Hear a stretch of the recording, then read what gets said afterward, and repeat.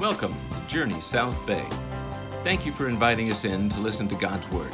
Take a moment to get comfortable, sit back, and relax as we listen to today's message. Well, we're so grateful to have Pastor Dan Hodson from South Bay Community Church come and speak with us today. He's the pastor of life groups and local missions, and so we're just so appreciative. And he has a great message for us today about outreach, and so that leads into our scripture reading for today in Matthew. So let me read that. If you're able, could you stand as we read the scripture? Matthew 28, verses 16 through 20. Now the 11 disciples went to Galilee, to the mountain to which Jesus had directed them. And when they saw him, they worshipped him, but some doubted. And Jesus came and said to them, "All authority in heaven and on earth has been given to me.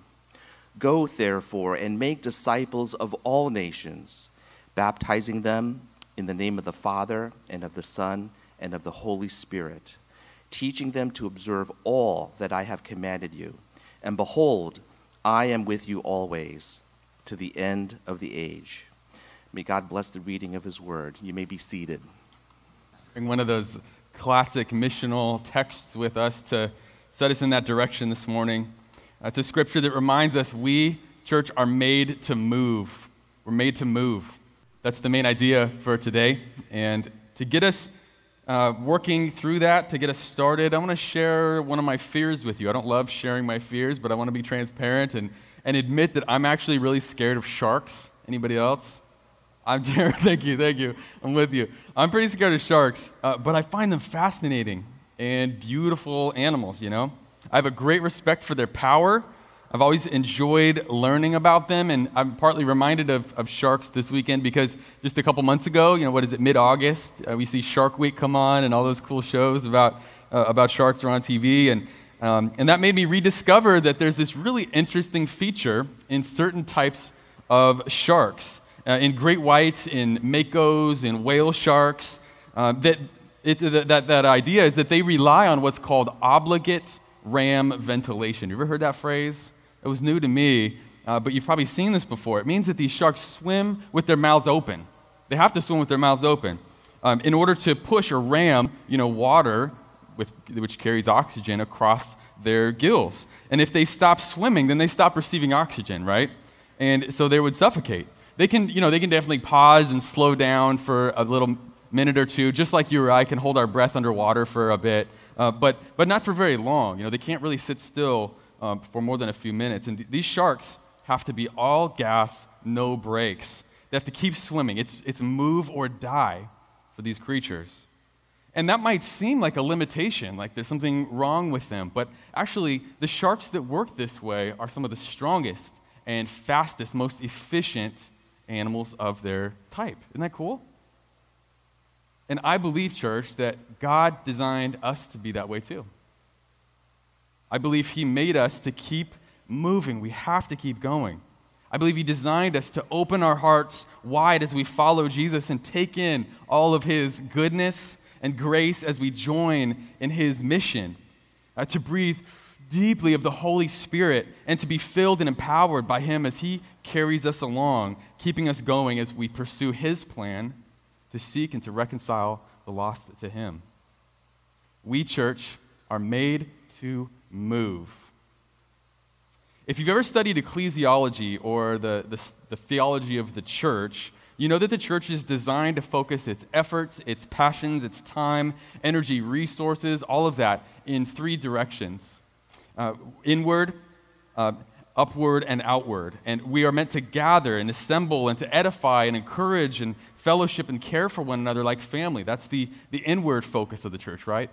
Secondly, we exist to worship the Lord together like we just did, to mature and to grow up into the likeness of Jesus. That's our upward focus as a church. And we're also made to share the good news of Jesus with those who don't yet know him. That's our outward focus. Inward, outward, and upward. And the church is not only made to worship, the church is not only made to meet, it's also made to move. And today, as we talk, I hope that we can see why that's true and what we can do about it. I hope that we leave today from this convinced and convicted that we absolutely are made to move. And I hope that we are practically equipped and resourced for how we can live more missionally. That's the goal today. And so to start answering the first part, that why question, why are we made to move? I want to take us through really the whole Bible, and we'll look at a number of passages that will teach us about that. So first, let's look in the Old Testament to see if this missional movement is a new thing or maybe has it been there all along, you know? I bet you already know, we won't talk deeply about all these passages, but I bet you already know about the Abrahamic promise, about God promising to bless all the nations through Abraham and his family, right? You've heard that. Genesis 12, 15, 22. I bet you already know about Joseph, who was taken down to Egypt and then rose to prominence to actually be a blessing to all of this foreign nation. That's kind of a missional text too, isn't it? Not only was he a blessing to Egypt, but he was a blessing to his own family who desperately needed food in a famine. I'm positive you know about Jonah, one of the most famous, popular stories in the Bible, where God maneuvered this prophet to reach out to a wicked nation and to invite repentance and actually to offer mercy, right? These are all pictures of God's movement in the Old Testament that I imagine you're already familiar with. So let's get a little deeper into a text that maybe we've heard the story before, but not looked at it as a missional text. It's 1 Kings 17, where Elijah the prophet has just predicted a drought to King Ahab, the king of Israel. And quick backstory, Ahab, not a good guy. He has been worshiping the false Canaanite god Baal, and he married a Sidonian Phoenician woman outside of the people of Israel. That always goes really well, right, in the Bible? He married a Phoenician woman outside of Israel who didn't respect their God. That's our God. But the scripture even mentions that under Ahab's rule, this detail will come back up, and I know this is hard to hear, but they built a city with child sacrifice literally in the foundations. It was absolutely wicked and evil and pulling away from God in every way. Now, Baal was thought of to be this god of lightning and rain, storm, which obviously makes crops and food grow, produce. And so because these foreign nations were worshiping that god, the rain, storm god, Baal, and even Yahweh's own people, God's people, were now worshiping this false god, the Lord is going to announce his superiority over this Baal god by restricting the rain that false god was supposed to bring, right? That's what's happening in here, in this story in 1 Kings 17. This means that food and water are going to be very limited for God's purposes, and God's prophet in that context is going to need to be fed and cared for, right? And so we'll put this scripture up on the screen in a second, but one day God spoke to Elijah saying, "Go to Zarephath, which belongs to Sidon, and dwell there. Behold, I've commanded a widow there to feed you." So Elijah arose and went to Zarephath.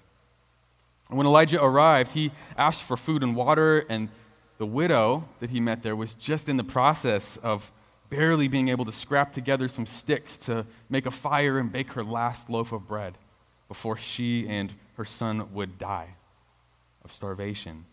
But she understood that Elijah's God had commanded all this, and so she saw that she had an opportunity, actually, to trust the Lord and fully depend on that God for her life, that God was going to provide her last ingredients. So Elijah tells her that the God of Israel is going to give you enough flour and oil, fill those jars for as long as the drought continued.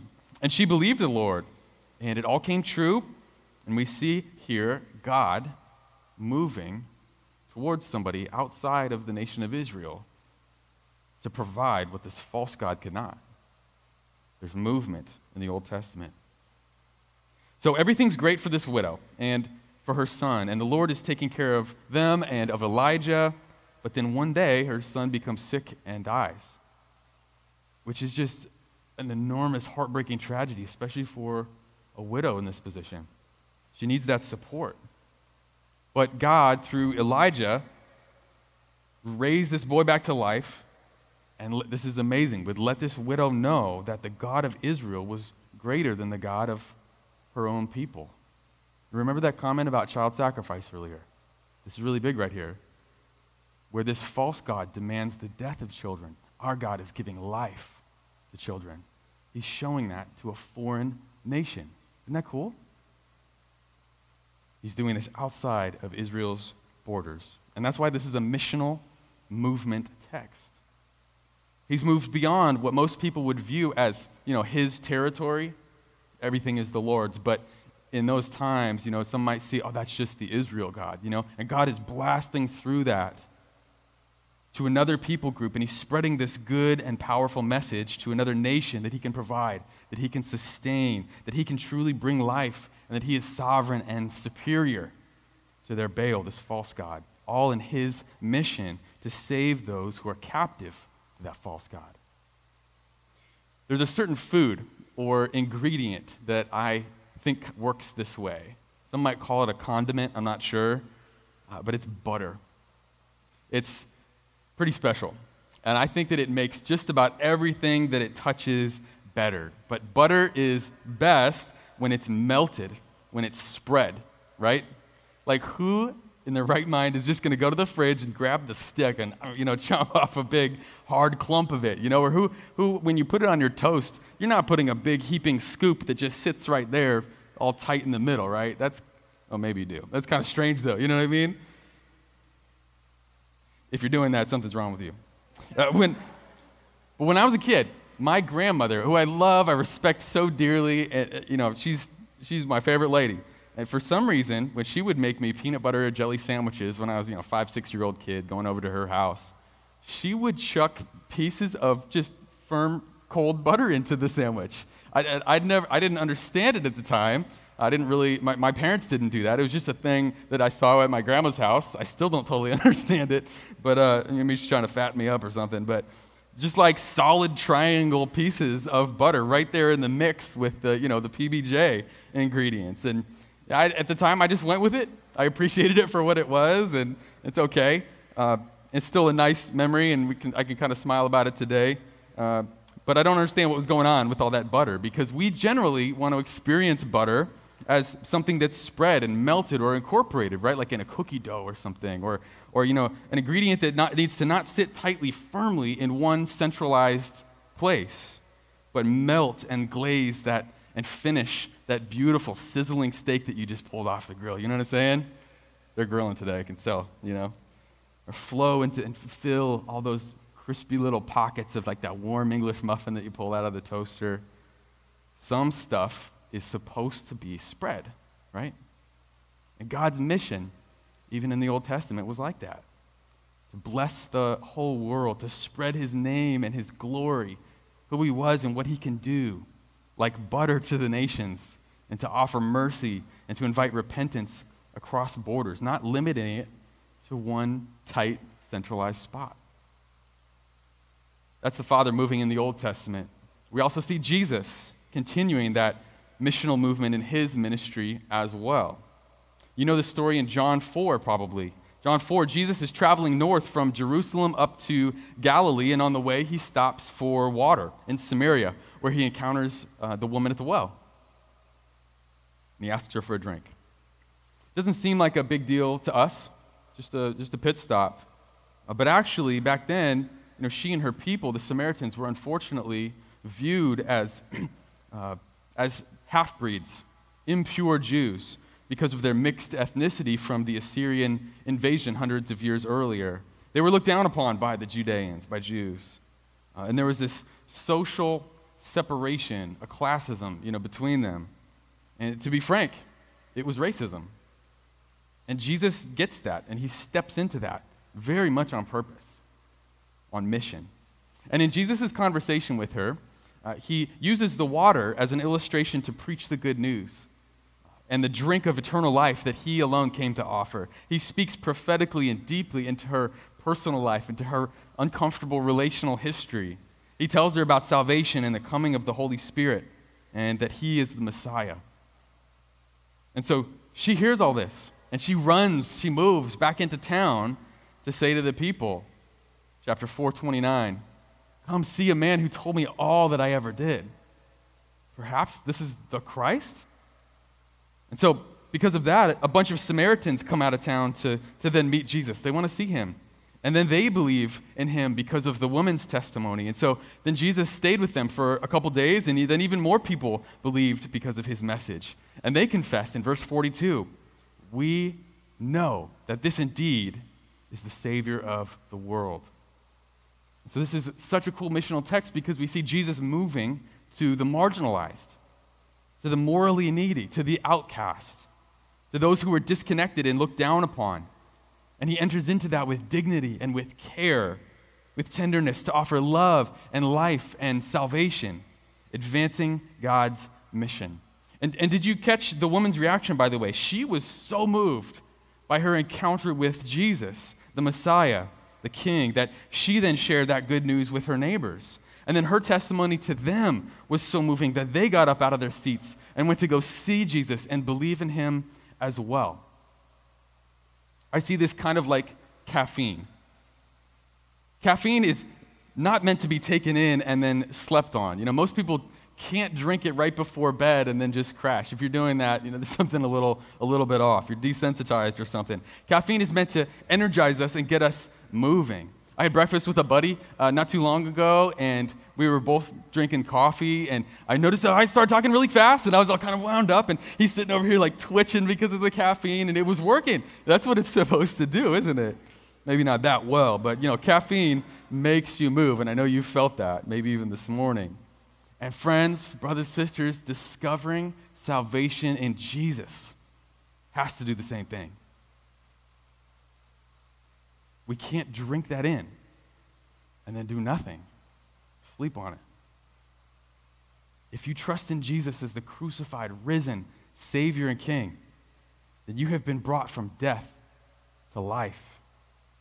That news, that message, that reality that you have received is so good and so sweet and so compelling, it has to make us go. Because if it was heart-melting enough and strong enough to save us, if it's instructive enough and convicting enough to sanctify us, then it is motivating enough to move us. We can't come to Jesus and truly understand all that he has done for us and believe how majestic and gracious and powerful and loving and sacrificial and beautiful and good he is, and then keep that to ourselves. If we have taken in the gospel, then how can we not go and take that to the lost? If we've encountered the Messiah, we have to move. This is what Jesus, the Messiah, did himself. This is what the Samaritans did. We saw that in John 4. And so now we've seen the Father move. Now we have seen the Son move. Now what about the Holy Spirit? The Holy Spirit is really the one advancing God's mission through the church from the book of Acts up to this point in history right now, today, this morning, all around the church, all around the world, making churches go.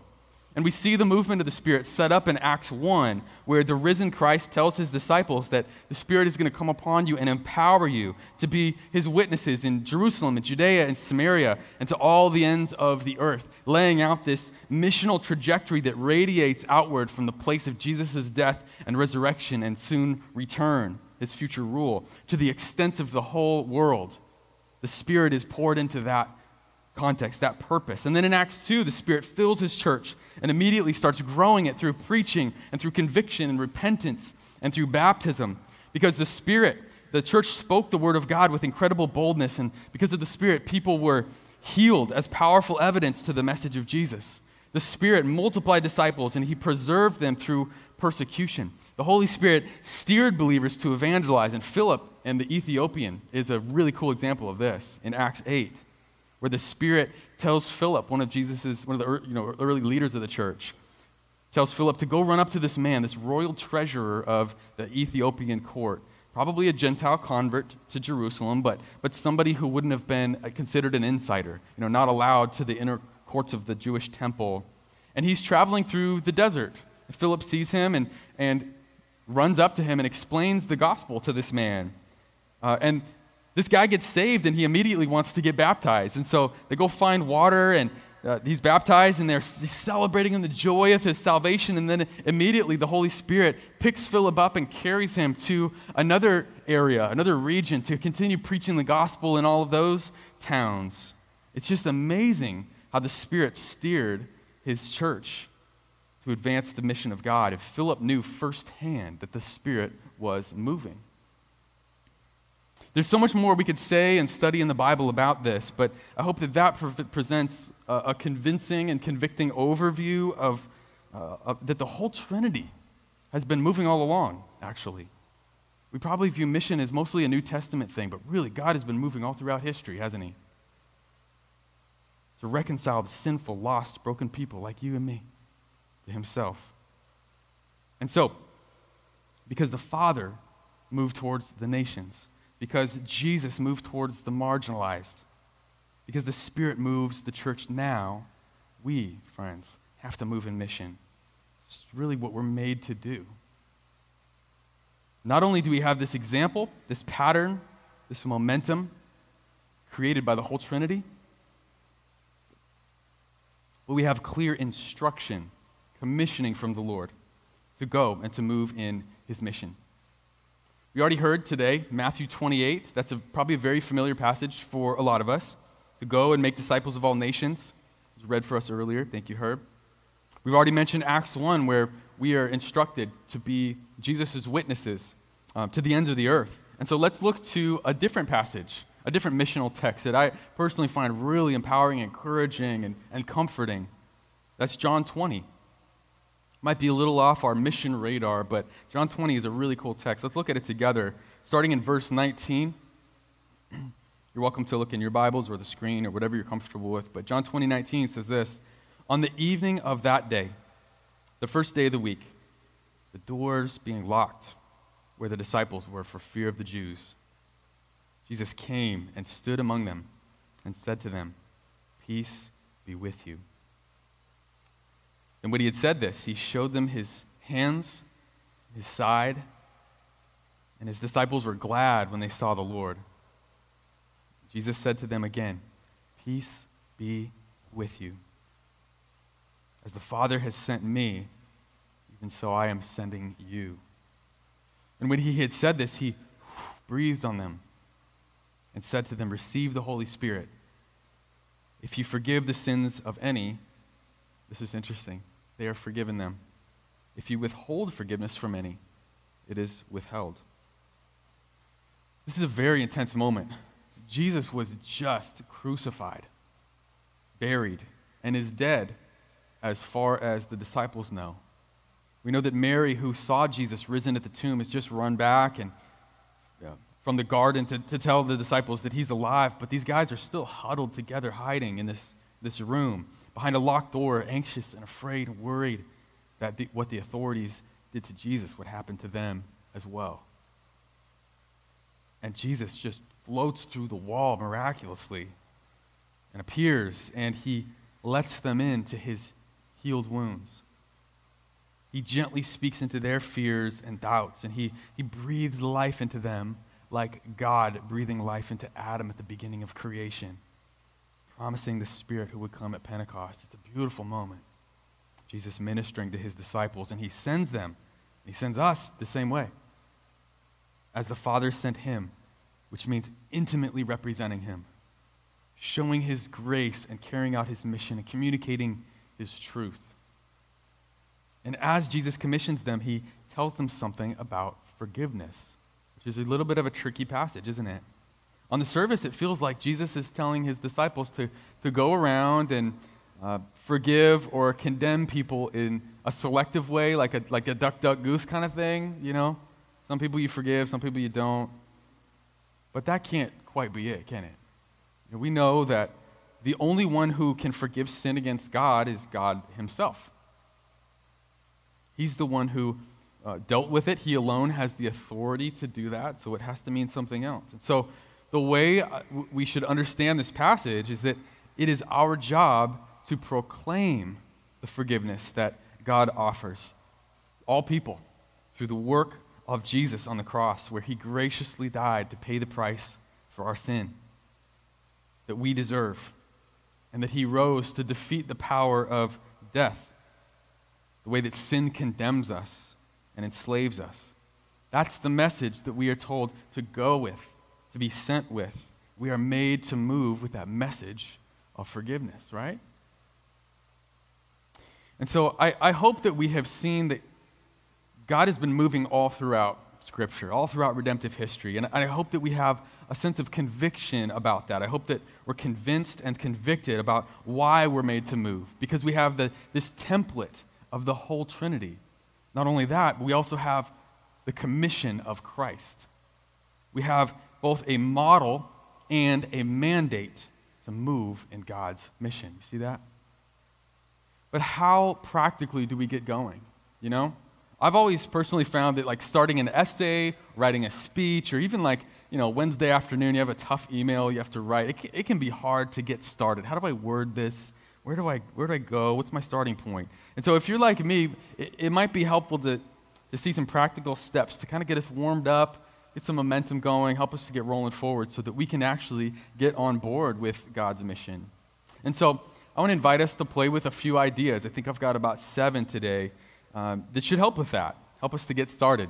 Please do not feel pressured to write all of this down or memorize it or anything like that. Just let the Lord speak to you through this and maybe point out 1 or 2 practical ideas that speaks to where you're at and can get you going. And it can kind of serve as the key to getting started in God's mission. So here's some opportunities that we have to begin moving missionally. The first one is simply taking a look at where we spend our time. Let's take an inventory of those places that God has put us, where you shop and eat regularly, where our family, our school is, our work, gym, sports, wherever we're present and can have relationships. Those are spheres of influence that I absolutely guarantee the Lord has positioned us in to move missionally. Now, I don't know, but I wonder if sometimes I'm not saying this necessarily about you guys, I think just Christians in general can tend to do this, where we shut it off in some of those spaces, and we kind of maybe suppress our faith, or turn off our relational warmth. Like, I don't really want to be known in this setting, I don't want to connect with people really, and so we shut it off, kind of disconnected. Those are actually places where we can let the Lord flip the switch back on and start moving missionally. Those are places of opportunity. And so if we're not currently engaged with our neighborhood, go outside more, take more walks, pray around your block, water your lawn out front by hand, so that you can kind of see people walking by and at least say hi and kind of warm up to some relationships around you. If you're grilling this afternoon, move your barbecue out front. Let the neighborhood smell that and kind of interact with it a little bit. Invite them over for some steak or whatever it is. Talk to people as they pass by. Engage with your neighborhood. That's one place we spend our time where we can, pursue some missional opportunities. Secondly, if we're not investing in people at work, let's pay attention to where and how other people are connecting with each other, whether it's the water cooler or the lunch table, or if it's the coffee shop downstairs in our office, whatever it is. Even if it means sacrificing a bit of our work time or personal time, it's worth it to pursue the missional opportunities in that sphere. Third, it's likely that we have family members who don't know Jesus. I know that I do. My grandmother, who I mentioned earlier, we pray really hard for her every single day, shared the gospel with her multiple times. And so let's have deep, rich conversations with family members like that about really important things, big topics and issues, substantial things that might allow us to bridge into faith and Jesus and the gospel. Let's talk to family members. And friends, you can do this if you're the most extroverted, bubbly, outgoing, outdoorsy, adventuresome, person in the room. But you can also do this if you don't feel that way. Even if you're sick and stuck in a hospital bed, you can minister to nurses. You can talk with doctors. You can open up conversations with other patients around you and pray for them and with them. The Lord has put those people next to you and around you for a reason. And I was so encouraged to hear that, unfortunately, one of our prayer ministry leaders at South Bay Community Church a few months ago had like a lung infection and had to go spend some time in the hospital. Went through a few rounds of going to the hospital for that. And he understood, man, God's not going to waste this moment of suffering. He's used this to position me to relate to the nurses and the doctors and the people who are struggling and suffering around me too. And so he was just absolutely on ministering to everybody there. And I thought that was so cool. Even in a moment where any of us would feel sidelined, he saw that as a missional opportunity. So even if you're bedridden, even if you're quarantined with COVID and all you're able to do is get online and chat type things in. There's actually a lot of cool ministry that can happen in that space as well. Even if you feel stuck, God can help you move. And so whatever your situation, I want to encourage us to think about where we spend our time and how the Lord might want to move us missionally in those places. That's the first idea to get us started, to get us moving missionally. Second way to get started is to pray for missional moments. If you want to see prayer answered, this is the prayer to pray, I guarantee. And so when we ask in faithfulness and obedience for what's in alignment with God's will, which is that all people would be saved and come to the knowledge of the truth, we know that God hears and answers those prayers.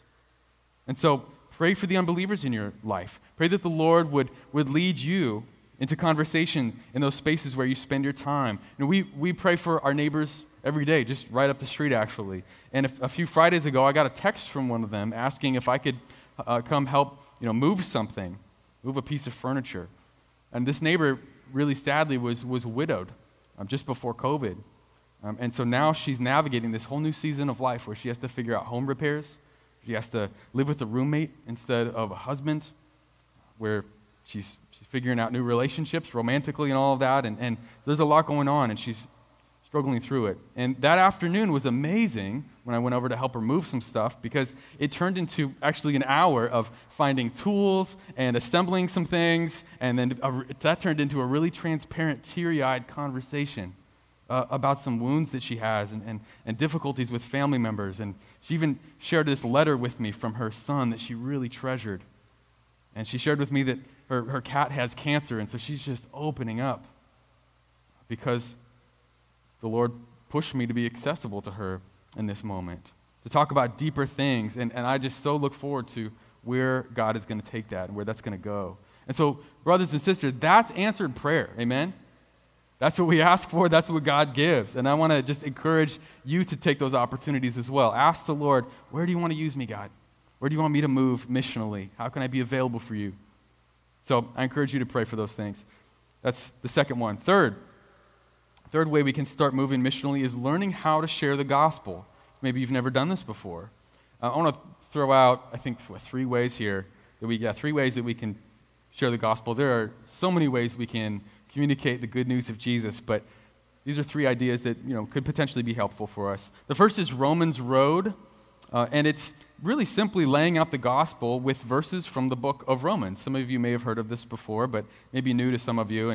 And hey, by the way, if you're sitting in here today, or if you're watching and you have never truly believed in this before, we are so glad that you're here and that you have an opportunity to let the Lord open your heart to the good news of Jesus Christ and what He's done for you.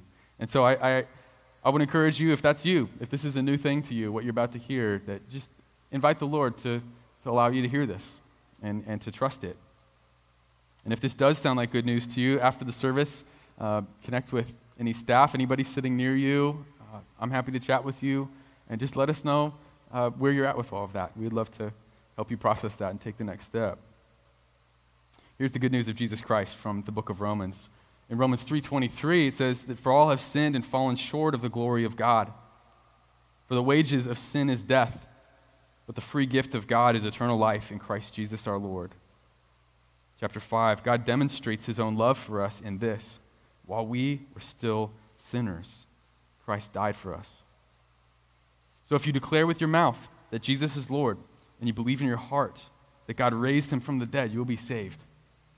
For everyone who calls on the name of the Lord will be saved. Amen? It's the good news of Jesus. That's one way we can share it, communicate it with people who don't yet know the Lord. The second way we can share the gospel is by praying it, actually. Praying over people when you're invited to do so at holiday meals. You've probably been in these positions before.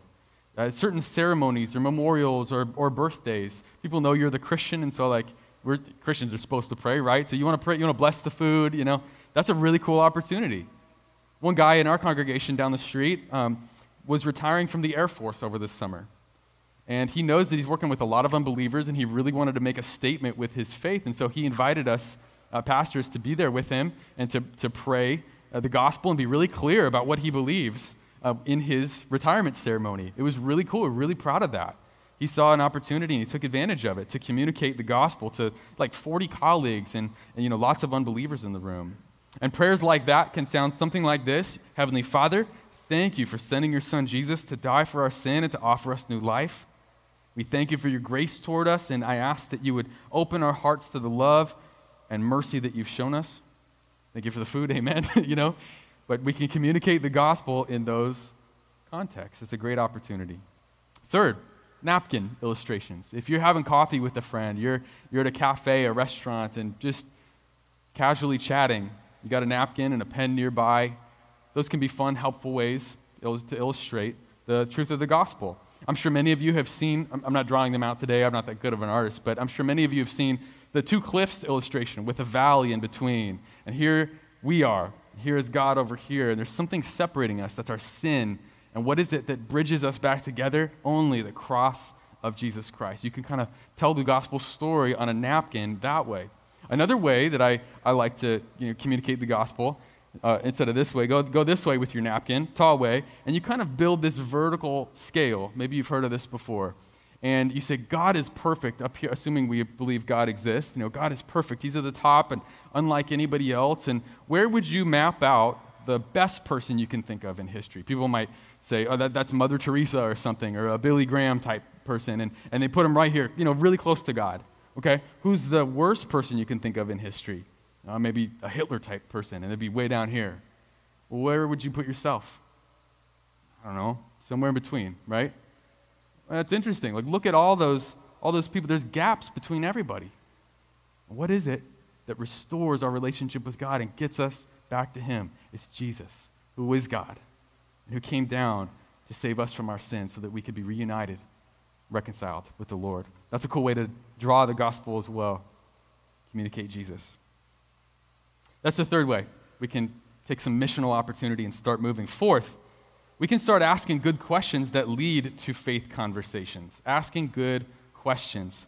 Questions on their own don't always preach or communicate the full, clear gospel message, but they certainly can open doors and pathways to it, can't they? Importantly, they show that you are interested and you genuinely care for that person across from you, rather than just treating them as a project or somebody that you want to just blast and fire hose information with. I love you and care about you, and I want to know your heart, and I want to hear your story. It builds credibility in relationship. And so some questions that I think can work and that I've enjoyed would be, what's your faith background? I've asked people of multiple religions that question. Nobody has ever bristled at that. What's your faith background? Opens up a conversation about beliefs. Second, how can I pray for you? 95% of people are not going to flinch at that. But yeah, I'd be happy if you prayed for me, Third, getting a little deeper, talking maybe politics or something, or just horrible things that are going on in the world, you can ask, why is the world this way? Why does it seem like everything's so broken? And why do people do terrible things? I've tried that, had a really deep, rich conversation with someone, my grandmother actually. What happens after we die? Are you ready? Or straight up, when the time is right, what do you believe about Jesus? Some of you probably know Pastor Greg Ma, who I work with at South Bay Community Church. And over COVID, he and I put together this video series called Equipping for Evangelism. And it's a resource that anybody can access. So if you think that'd be helpful to you, please hop onto our YouTube channel at South Bay Community Church, and you can look for Equipping for Evangelism. And we open this topic up a little bit more, where we go through a lot of questions that you can ask to build relationships and point towards faith conversations. And so I want to share that with you if you feel that would be an appropriate thing to explore. We also talk about how to share your faith, how to articulate the gospel, how to be a missional neighbor. And it was a ton of fun to make, and I hope it's helpful to you guys. I've even got a discussion guide for that if you want to go through it with your life groups or small groups or anything. So welcome to access all of that, and let me know if I can help you with that. And one of the things that we expand on in that video series is point 5 here, the fifth idea, which is being ready to share your own faith story. If you've never shared your testimony or your salvation story, your faith journey before, we have found that a really fine way to do that is by thinking of it in 3 parts. Before Jesus, believing in Jesus, and then life because of Jesus. You heard that before? Before, believing, and because. So what was your life like before you met Christ? What did he save you from? What direction were you headed? And how did he grab you? And then believing in Jesus. What was that moment like when the gospel really struck your heart and you embraced that truth that he died for us and for your sin and that he rose so that we could have new life with him? What was that moment like? And then finally, how has your life been made different because of Jesus? What change has occurred? We have been brought out of our old dead selves and made into new creations, right? 2 Corinthians 5 says that. And so what is different now because of what Jesus has done in you? Where is he taking you in your walk with him? Before, believing, and because of Jesus. This is a nice way to share your own faith story. That's the fifth idea. Sixth idea. Let's get into spaces where non-Christians are. I mentioned to some of you before the service today, I was on the East Coast for a season in the Boston area. And when I was there, my gym for a while was at a Christian college, simply because that's where my seminary had a discount, and it was like a mile from my apartment and all that. So that's what made sense. That's where I went. But when I graduated, I really wanted to go to a regular non-Christian gym, which is most gyms. And so I asked the Lord, as I step into this place, Lord, would you please send me a few guys that you want me to connect with and share the gospel with? I really want to meet some unbelievers in this space. And he did. He totally did. You pray stuff like that, and he answers, right? And it was really, really cool because just within a few weeks of working out and getting to know, one particular guy was a young military veteran who was injured, and workout was part of his recovery. And so I'm getting to know this guy, and within a week or two of meeting him, his name's Steve, we're standing out in the parking lot after closing hours, and he's sharing how he just wrote a suicide letter. He's really struggling with deep depression and pain, how he's struggling with his family. He's going through a divorce, and he's just pouring out his life, He even got into how Norse mythology is appealing to him, and that's how he thinks about the afterlife. And so we really, really opened up, And so I got to share some pieces of the gospel with him in that context. So what I'm encouraging us to do is if too many of our spaces are exclusively Christian, dare I say, even if we're at church too much, we need to find spots where we can move into where there's missional opportunity, where people who don't know Jesus are hanging out, doing business, spending their time. That's the sixth idea. And lastly, I just want to share about some local and global ministry opportunities to consider, as well as some of the movement that we've seen because of them. As a missions pastor, I have the privilege of hearing a lot of stories and communicating with missionaries and seeing how God's mission really activates and lights people up. So I'm really excited about this. And I know that Baja Bound is a huge priority and passion for you guys, and I just want to commend and actually thank you guys. You guys got us started in that ministry over at South Bay Community Church. We went on a trip with Wayne and Marguerite, and this was just last year, and we've been having a blast there and love caring for the community of Meneadero, where some of your people are even this weekend, I know, and serving alongside of you guys. And we just want to affirm that your vision, your affection for certain people groups or types of ministry and mission can really spill over onto other churches and ignite them and get those guys moving. That happened to us, and so I want to thank you for helping us with that, for influencing us and being really a catalyst missionally for our church. So keep being faithful in your mission efforts. We also have just share a few ideas from South Bay to maybe explore over here. We have a group of people at our church who visit Baycrest Senior Care Center. It's off of Hawthorne on Spencer, and there are a bunch of care facilities like this, I'm sure you're aware, but we spend some time with the elderly who really don't get a lot of support or presence from their family. And so there's a lot of loneliness there. You feel it the moment you walk in. And it's just an incredible opportunity to step in there and say, Jesus cares for you. We love you. We're here for you. And we want to be with you with the love and compassion of Christ. And they're just so happy to share stories and to sing and to pray and read scripture with you. We've sent them Bibles and care kits and things like that. And it's been a really neat, just lovely missional space for our church. And I want to encourage you guys to maybe consider that kind of thing as well if you're not already plugged into something like that. Another idea that we have going on is a group called Chat Lab. That's a pre-evangelistic ministry that builds relationships with international friends to show the love of Jesus, to learn about cultures, to have fun and go on field trips and explore international cuisine together and to laugh a whole lot. And this is a really fun group that has hosted people from over 10 countries who have moved into the area. This is the nations coming to us. And we're simply tapping into that, making friends and starting relationships with people from Islamic and Hindu and Buddhist and atheistic backgrounds, and is a really cool missional platform.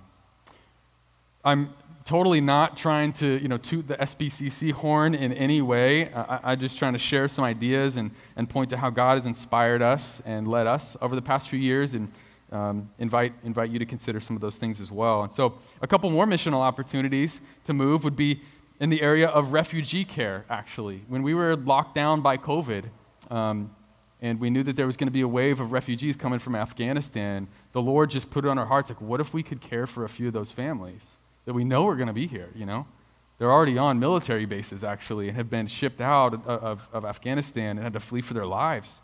And so we connected with an organization called World Relief that has been a really wonderful resource for us. World Relief. They have an office in Garden Grove, And they connected us with refugees from Afghanistan, and so we took on a few families that we're still walking with. It was just interacting with them this past week. And our people have taught them how to drive and have delivered tons of meals and helped set up their new apartments. They live just a mile away from us here, maybe two, on 182nd. And so we helped them host a baby shower, and all of those things, all those touch points have given us an opportunity, a space to really reflect the generosity that Jesus showed us as Christians, where he just gave everything to us so we can then give to those who don't yet know him. And these dear people, we can let them know how much Jesus loves them and cares for them.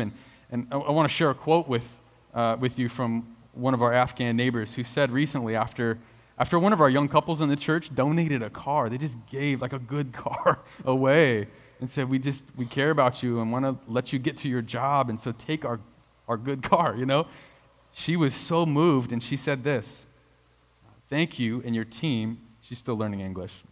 So, thank you and your team for helping me, because I only have you here, my God, Jesus. You helped me a lot, and I always have felt good when I came to church and realized that I'm not alone and God is with me. So it's meals and cars and furniture and ESL type stuff that has communicated all of that, and she's starting to see it. Something's moving in her,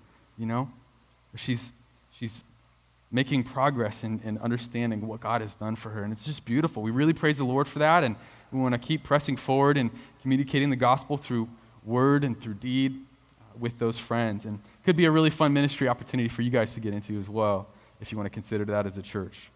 We also learned that Japan has just opened back up, and we look forward to sending teams there. We really want to go to Ukraine when the time is right and help them to rebuild and pour the love of Jesus into that country when it's safe, help them recover.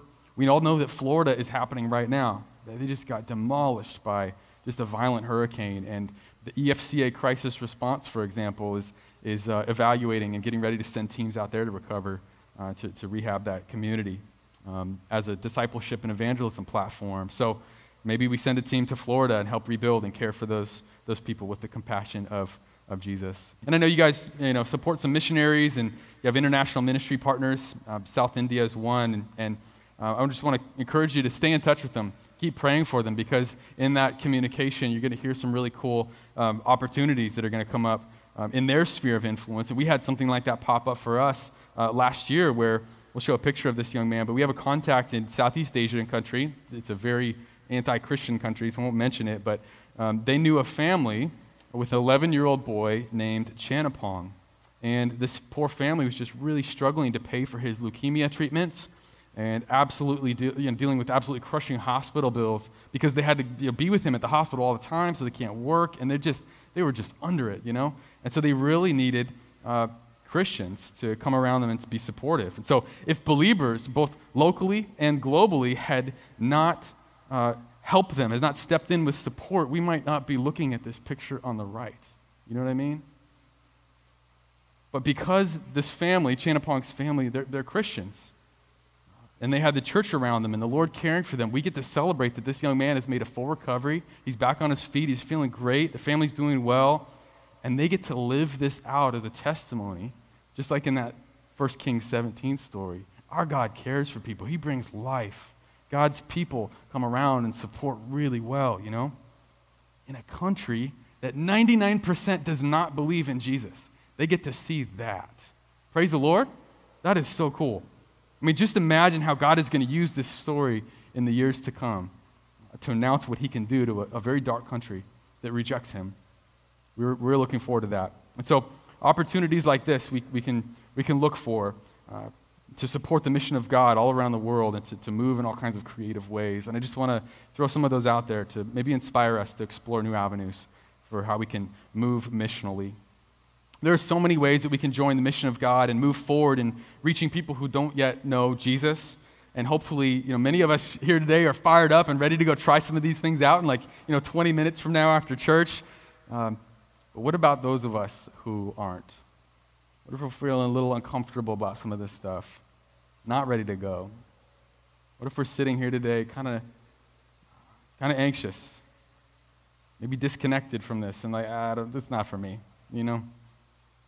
Just want to go home and lock the door like the disciples. Well, for those of us who are feeling that way, I want to explore one last angle, and that's the obstacles to these opportunities that we just talked about. You might feel like this mission stuff is not for me. That's for other people, You're invited to go on a mission trip, but your stomach kind of knots up and you turn it down. I don't know, some hesitation there. And hey, no shame, by the way. We are all here to grow together and to learn and progress in these things, and so it's all good. We're here to get there together and give grace in that process. But maybe you're feeling convicted by the Spirit to share your faith with that family member or that coworker we thought about earlier, but you kind of second guess it and just stuff it, And so I want to ask, why do we do that? And what's going on there in those moments where we just clamp up? I think for a lot of us, there's this ambient anxiety, kind of a shapeless fog that we can't quite see through, or like a monster in the closet. I don't even know what it looks like, Some obstacle that we haven't defined. And so if we're in that position right now, our first step is putting it in the light and looking at it so that we can move forward. It's acknowledging, oh, that's why I feel that way. That's where that's coming from. That's what that is. And so we need to give our fears and our worries some definition. We need to call them out of the closet so we can get a look. We need to talk about them and process them. What I'm saying is we need to name them to tame them. I really do think that's a helpful step, because that limits them. What we thought was this big, overwhelming, and terrifying, once we look at it and name it, we can realize it's only that big. It's not so bad, We can put it on the table. We can start chipping away at it. We can lift it up to God and invite him to help us with this thing. And so maybe that thing, that fog, is like a fear of rejection. I don't want to get into missions because people are going to say no. They're going to not like me.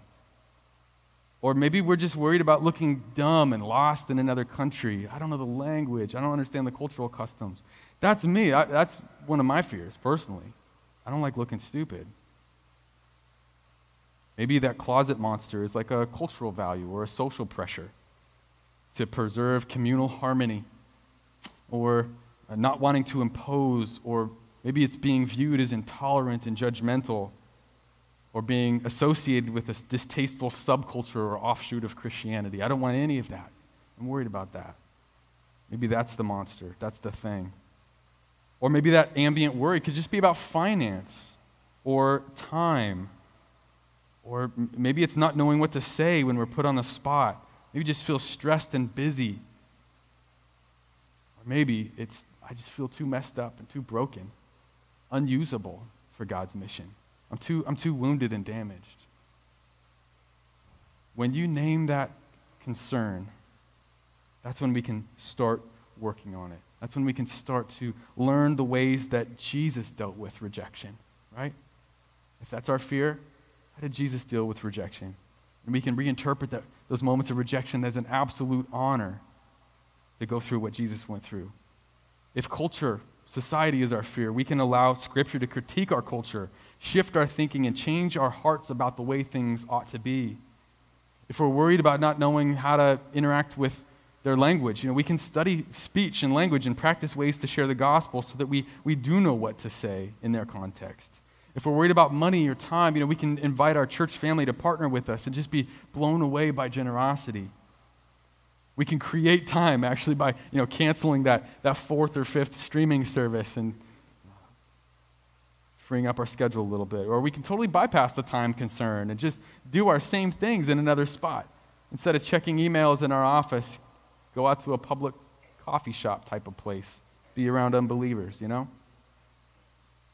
And if we feel like our own wounds, our own sense of brokenness and damagedness are the issue, that's the obstacle, I want to encourage us. Look at the hands and the feet of Jesus that he showed to his disciples as he sent them out in mission. Look at the healing power of the resurrection. We have that, brothers and sisters, in Christ. So let's name it to tame it. Our obstacles, our fears, our anxieties. If that's where you're at, please first hear Jesus speaking gently, tenderly into those concerns and hesitations, saying, "Peace be with you. Peace be with you." Second, I want to encourage us to do some reflecting, some thinking. Invite input and observation from your Christian circle, your small group, your brothers and sisters in Christ, to help you call out that obstacle this week. Let's put it on the table now. And third, let's let the Lord lead us in breaking it down and moving it out of the way so that we can start moving in his mission. I don't know today if you needed to see that we follow the God who has always been moving to save people. Or maybe today you needed to hear that peace of Jesus in your anxiety, your worries, or experience the power of the Spirit to get you working missionally. Or maybe you needed something practical, how to step into an opportunity, how to name an obstacle. Or maybe you just needed sharks and butter and caffeine to kind of serve as those reminders when you're baking this week. Throw an extra dozen in, take it to a neighbor, Or think about sharks when you're surfing with your Buddhist buddy, Or sharing coffee with your coworkers. Whatever it is, let's move on it so that we can be the church that God made us to be. Amen? Amen. Let me pray, and I'm going to invite the worship team to come on up. Help us to respond to what God's calling us to right now. Let's pray. Heavenly Father, we see that you are moving, always have been. We understand that we are sent, and we invite your help into all of that, Lord. And we ask that you would lead us in it. And so, Lord, right now we want to give you our lives, our breath, our hands, our feet, our eyes, all that we have.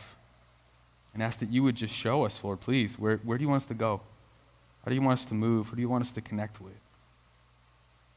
Thank you, Lord, for inviting us into this mission. Thank you for making us to move, Lord. We lift all this up to you in prayer and in worship right now. In the name of Jesus, amen. If you enjoyed this message, we invite you to subscribe to the RSS podcast feed. This will let you know when a new message has been posted. You can also look for us on YouTube, Facebook, or Instagram at Journey South Bay. Until next time, God bless.